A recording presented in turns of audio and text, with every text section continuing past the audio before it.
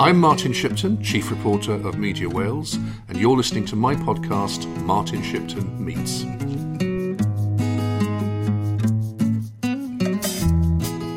It's Martin Shipton, and today I'm with Mark Cotter QC, who is a barrister who's originally from Cardiff and who now operates in various locations, including London, Birmingham, and in Wales sometimes.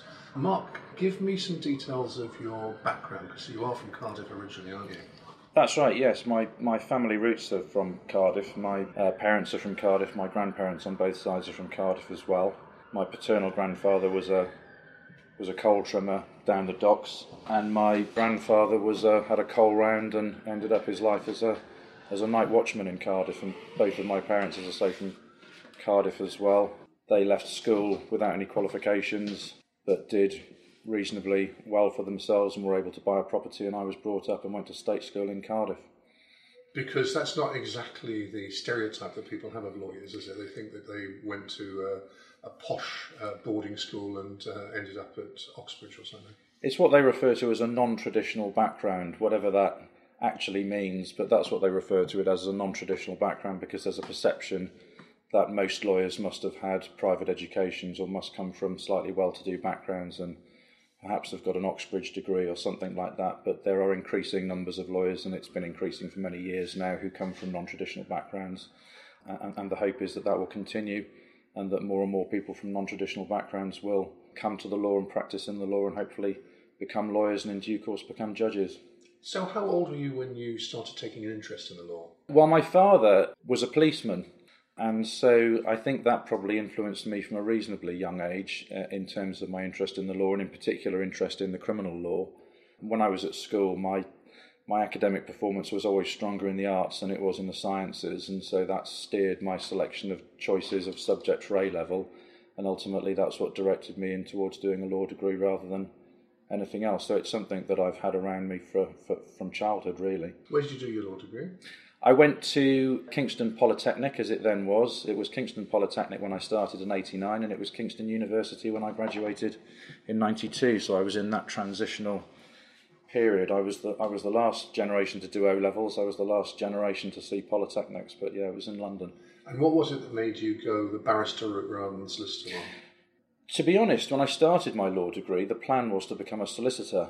But 3 years later, I realised that I'd done absolutely nothing in reality to plan towards becoming a solicitor. I'd done no work experience over the summer in solicitors' offices, and I had to own up to myself that really that wasn't what I wanted to do. I'd done some debating at university, or Polytechnic, then university, and a friend of mine who was doing the degree with me, who was from a council estate background in Birmingham, told me that he was going to apply to bar school and try and be a barrister, and I thought, well, if he's going to try and do it, why can't I? And that's really sort of what started it. And so I made an application to bar school, but first time round I didn't get in.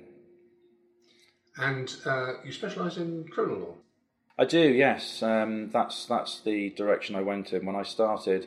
The story is that I didn't get into bar school the first time round. So I came back to Cardiff for a year and did a master's degree at Cardiff University and lived at home. That was the only way I could afford to do it. And then I applied to go to bar school again.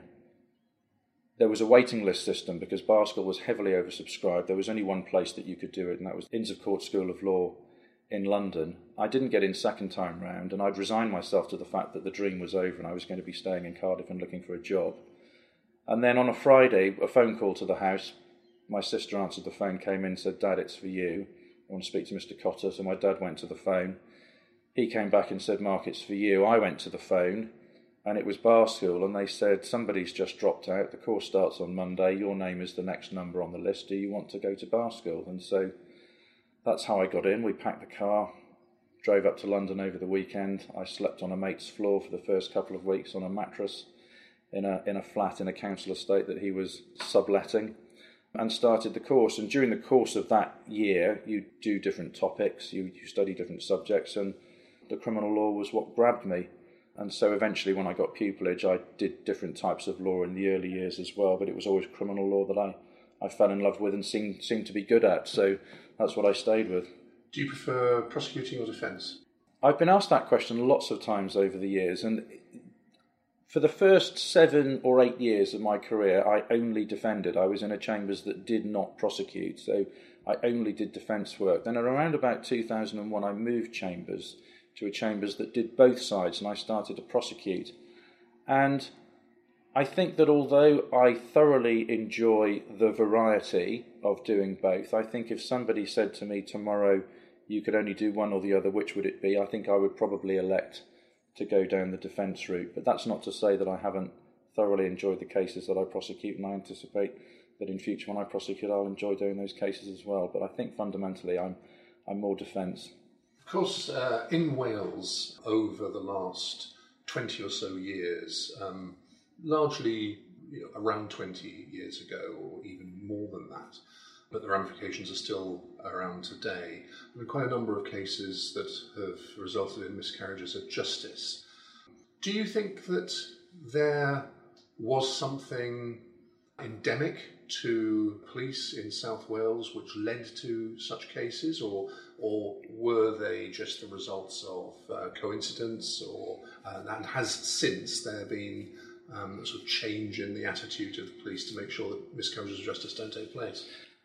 I certainly don't think there was anything endemic. I was obviously, in terms of, I know the main cases that you're talking about, and anybody in Wales would immediately be able to identify them, I'm sure. And I was very young at the time that those cases were taking place. But I'm not sure that there was anything endemic, because if you look around the country and if you look in the law reports, you'll see that there were miscarriages of justice that had taken place in all different parts of the country for all sorts of different reasons. There were, of course, situations when there were problems with the police, and I'm thinking principally in terms of the West Midlands. There was the famous problems that occurred with the West Midlands police. But having said that, if you look at the instances of situations where there have been miscarriages of justice, first of all, it's important to remember that we know that those miscarriages of justice have occurred because they have been corrected, which is a positive, albeit that sometimes it's taken a long time to correct them, which of course is no great help to those who are the victims of the miscarriages of justice. But secondly, if you consider the number of cases where that's been identified, set against the huge volume of cases that go through the system, I think we can sit back and say with some confidence that those situations arise incredibly rarely. But because they are so important to the public, because of the public interest, they are very, very widely reported, and understandably so. But sometimes it might give the impression that perhaps they're more common than they are, but they are a tiny minority of cases. So I'm not sure that there was anything endemic taking place, but I think we can take some comfort from the fact that when those things have occurred, they have been corrected. Of course, the counter-argument to that might be, well, there may be cases where miscarriages of justice have occurred that we don't know about because they haven't been corrected. But I do believe we have a very, very good system for vigorously reviewing, where necessary, convictions to ensure that they are safe. How often do you find yourself in a position where you're defending somebody that you suspect is actually guilty? Well, strange though it may seem, my job is really not to make a personal assessment as to whether the person is guilty or not. But can I just say this before I answer that question? And it comes back really to what we were just discussing in terms of the volume of cases. Lawyers are always asked, how do you defend somebody if you know that they're guilty? We should all bear in mind that the absolute overwhelming majority of cases, that come through the criminal justice system or the criminal court system are disposed of by way of guilty pleas. Absolute overwhelming majority. It is a very, very small minority of cases that go to trial. And in those cases, they are going to trial because the defendant is saying, either I didn't do it, or I did do it, but I have a defence to it. I did inflict this injury, but I was acting in self-defence, for example. And in a case like that, there's an issue that has to be considered by a jury. And it's not really my job to make an assessment as to whether the defendant is telling me the truth or not telling me the truth when they say, I did it in self-defence. My job is to listen objectively and dispassionately to what my client is telling me, to accept my instructions as being the truth, and then to present the case to the court and let the jury decide whether they accept it or not. So we kind of, in a sense, through experience, train ourselves just to not engage with that subject. We detach ourselves from it and we just listen to what our instructions are and then present those instructions to the court as best we can. So I just don't think about it. Now, I'm not going to ask you to speak about a particular case that you've been involved in, because that would be inappropriate, but just for the benefit of people listening who would be aware of the case concerned, because there was a lot of publicity, you were defending one of the former members of the band JLS on a rape charge, and he was acquitted. Now, I know that you've got concerns about the way in which currently and in the future allegations of sexual crime can be dealt with. I know that one of the issues that you're very preoccupied about is the surveillance issue. Tell us about that. One of the problems that the criminal justice system and investigators have been grappling with for some years now is mobile telephones.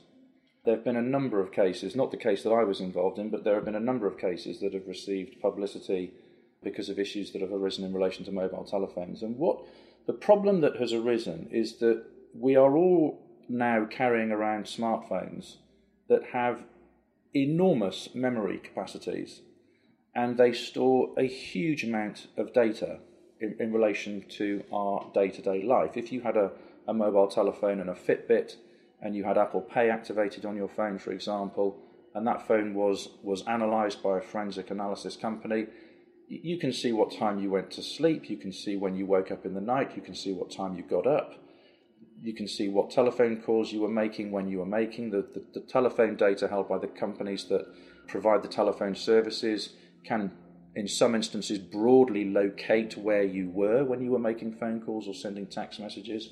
Your photographs that you take are there, what you've been buying, where you've been buying it, how you've been buying it, what internet sites you've been on, what you've been searching for, what search terms, and so on and so on and so on. And these mobile telephones that we have, in conjunction with other applications that we use, really are acting as a method of self-surveillance. And so when an investigator is investigating a case and there's the potential for relevant material being on a mobile telephone, if the phone is examined, the phone reports that can be generated from a mobile telephone, bearing in mind that most of the stuff that you've deleted off your phone is capable of being recovered as well, they run to thousands and tens of thousands and sometimes hundreds of thousands of pages. And in order to ensure fairness to everybody in the system, one of the problems that the police are grappling with is how do you review quantities of material on that scale to ensure that fairness is achieved to everybody involved in the process. And it's a huge challenge. You can't have officers sitting down and reading hundreds and hundreds of thousands of pages of material because they wouldn't be able to do anything else. And so grappling with this issue is something that's a big challenge for the system, to ensure that any material there that might help the defence is available to the defence, any material there that might help the prosecution is available to the prosecution. And we're seeing in the system an increasing number of people who are what's called released under investigation, where they wait for long periods of time for their cases to be investigated because of the issues surrounding these devices that we all now carry around with us.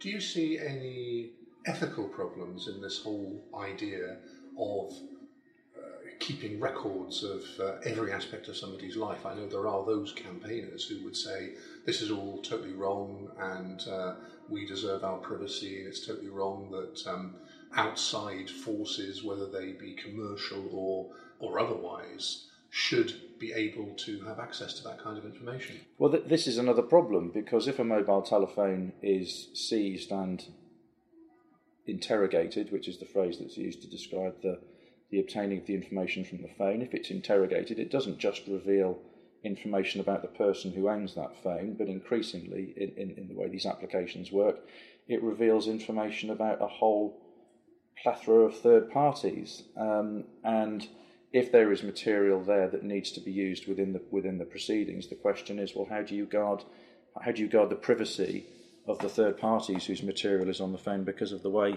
applications work? WhatsApp, for example, or WhatsApp groups, people sharing photographs or sharing messages and so on. And often, as a result of this, the prosecution, if they're in possession of a telephone, are reluctant to hand over the entire contents of the phone to the defence and say, well, have a look in that and see if there's anything there that helps you, and you use it if you want to. Because in so doing, they're handing over a whole swathe of potentially confidential information. So that's also another reason why they need to look at the phone and try and work out, well, how can we get to the defence, if there's material that helps the defence, how can we get it to the defence in a way that doesn't involve handing over anything that may impinge the privacy of third parties? It's another big issue.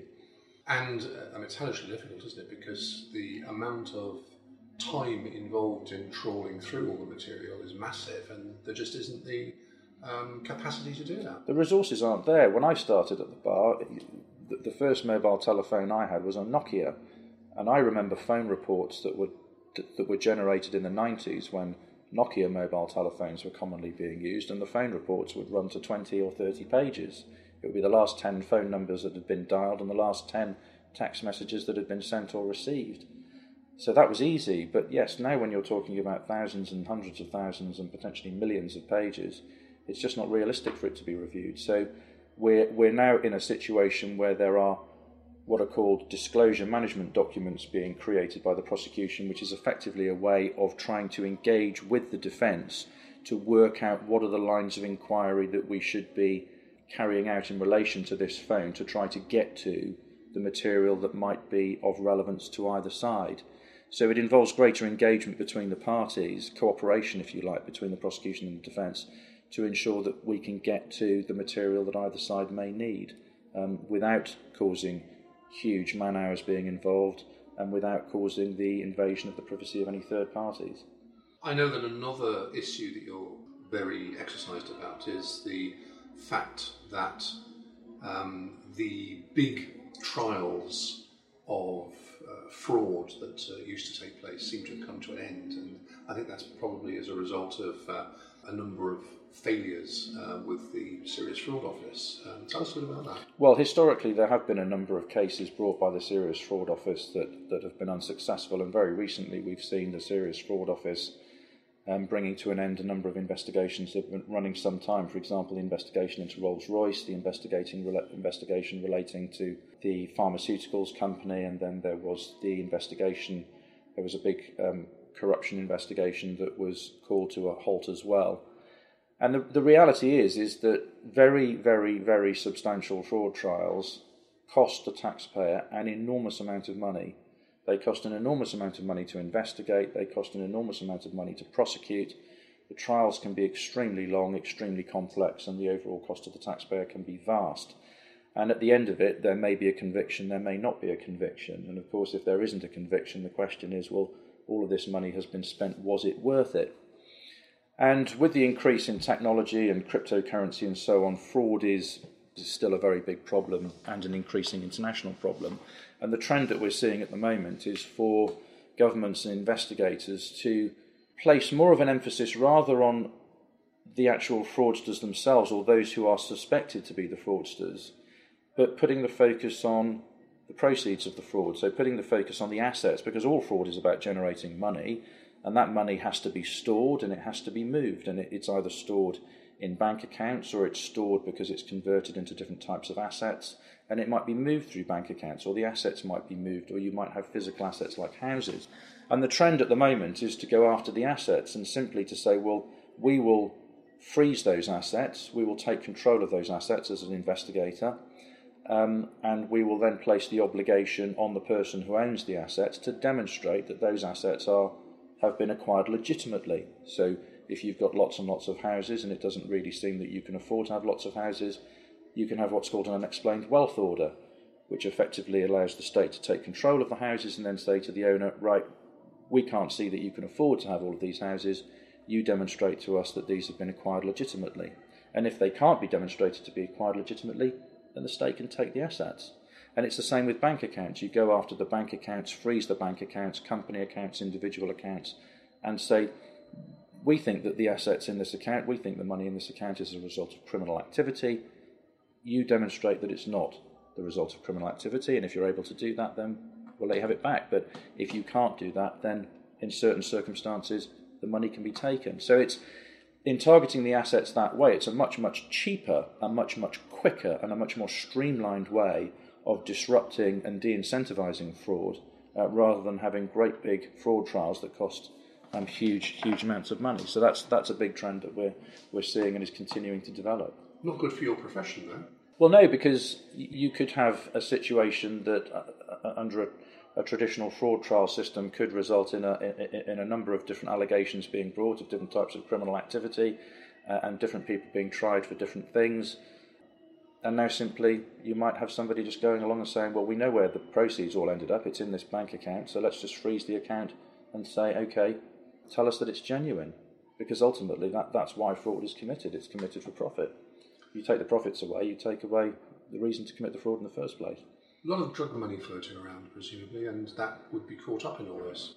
Well, there's money from all sorts of criminal activity, all sorts of criminal activity. Obviously, there's drug money, there is all sorts of illegal gambling or prostitution or just the proceeds of different types of tax fraud or trading fraud, mortgage fraud.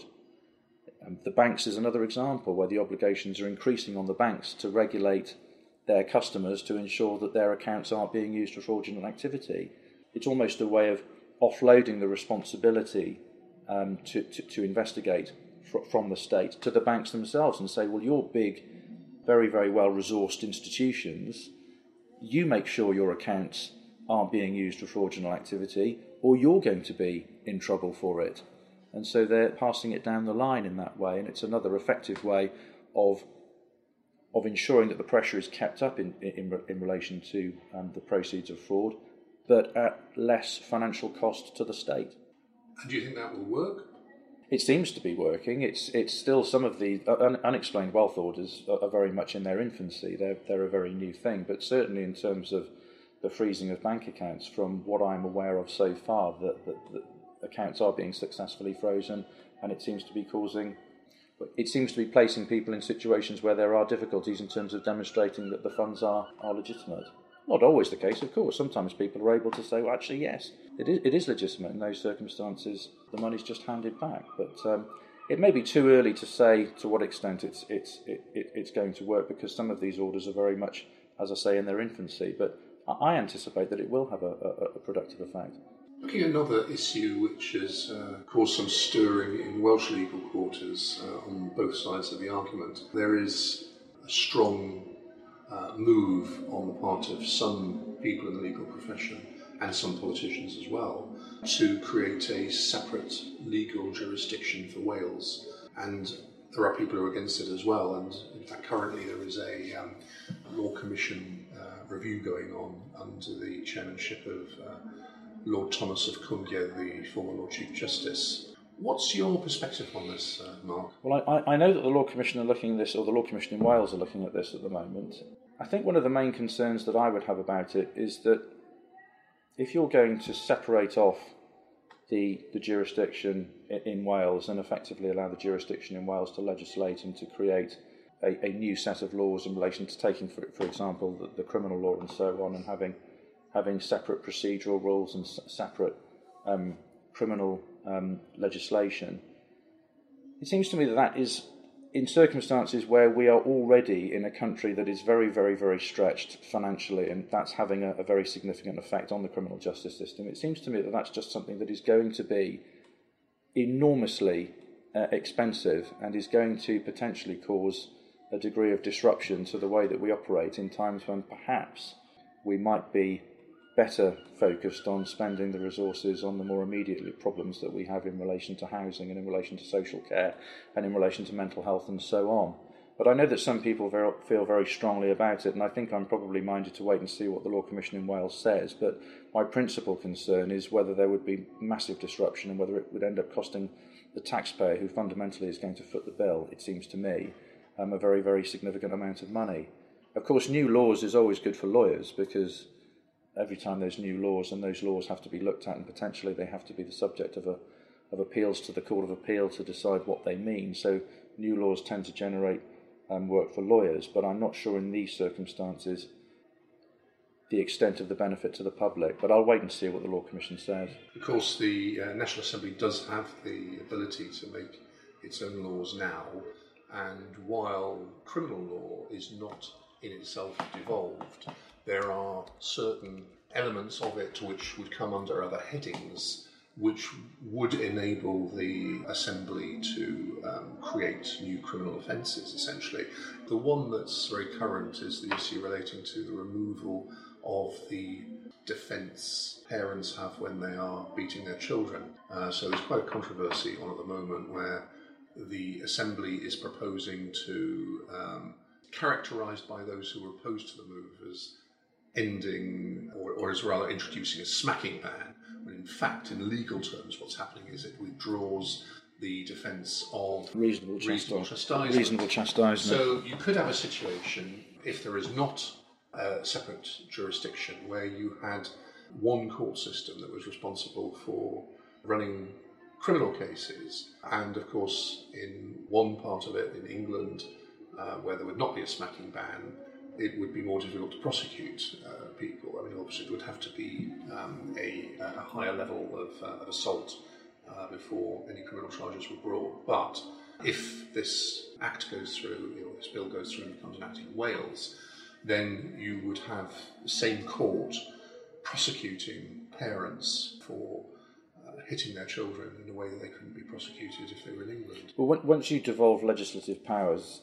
in this way, it's an inevitable consequence that you're going to have a situation potentially where you will have legislation that says one thing one side of the border and legislation that says another thing the other side of the border, and that exists on the border between France and Germany just as it does exist between the border between Wales and England.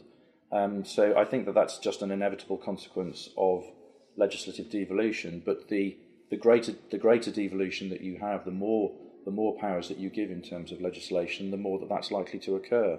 There are already significant legislative powers, as you've said. You've made the reference to the criminal law example, but there was a very, very substantial piece of legislation in Wales relating to social care, which I think is possibly, I may very well be wrong, but I suspect it's one of the largest acts that has come out of the legislature here. And I went to a presentation in relation to that act, I think it's the Social Care Wales Act, and it's anticipated from people in the know who spoke about it at the presentation I went to that it could take decades for this act to bed down in terms of interpretation of the provisions, what they actually mean, going to the Court of Appeal through different cases that take place, and the Court of Appeal giving answers as to what the different provisions mean or what happens in certain circumstances. It could take decades for it to bed down. And again, that's an indication of when you have substantial new law, or a substantial new law as a result of a devolved jurisdiction, as to how long it actually takes to work its way through the system to be understood. It takes time and costs money. I recently read The Secret Barrister book, which is written by an anonymous barrister who works in the criminal field and who is exposing serious concerns about the way in which the justice system operates. And they talk about big cuts that are going on. They talk about a justice system that isn't just creaking but falling apart. What's your perspective on the kind of critique that is offered in that book? I do follow The Secret Barrister on Twitter, and I'm from personal experience aware of all of the difficulties that are taking place in the criminal justice system. There has been significant underfunding of the system for a very, very long period of time, and there's no doubt that it's under a great deal of strain. You're probably aware that the criminal barristers recently were on the verge of taking action in relation to some of the fees that are paid in relation to criminal work. There are, under the scheme that exists for the prosecution fees, there are instances where barristers can go to court and do complex hearings for a fee of £46.50, and when you give that figure over, sometimes people simply don't believe that can be right, but it is right, £46.50, and when you take out the percentage that the barrister has to pay in overheads to their chambers and travel expenses and so on, you can often find that the barrister has actually ended up losing money in going to court on a hearing. So there are huge problems with the system. It is down to money. It's not just to do with fees for the barristers, although that's been in the news recently. It's to do with funding the whole system from top to bottom. It's things as simple as the fabric of the courtrooms themselves. You'll go to court buildings in London and you'll see toilets that are in a terrible state. You'll see lifts that are out of order for long periods of time. The lifts at the Old Bailey were out of order for a long period of time recently. It's quite a big building. There's quite a few floors to it. So the whole system has been creaking for all sorts of reasons. And we know that money is tight in all areas of life that are reliant on public funding to keep going. Hospitals and so on, and everybody is suffering as a result. But in terms of the criminal justice system, I think that often it's an easy target for the government because everybody needs a doctor. Everybody wants the NHS to have money because everybody day to day needs a doctor, but not necessarily everybody thinks that they're going to need a criminal lawyer. And so from a public point of view, it's easy for the government to put the criminal justice system at the back because it may not be something that is necessarily of immediate concern to the average person in the street.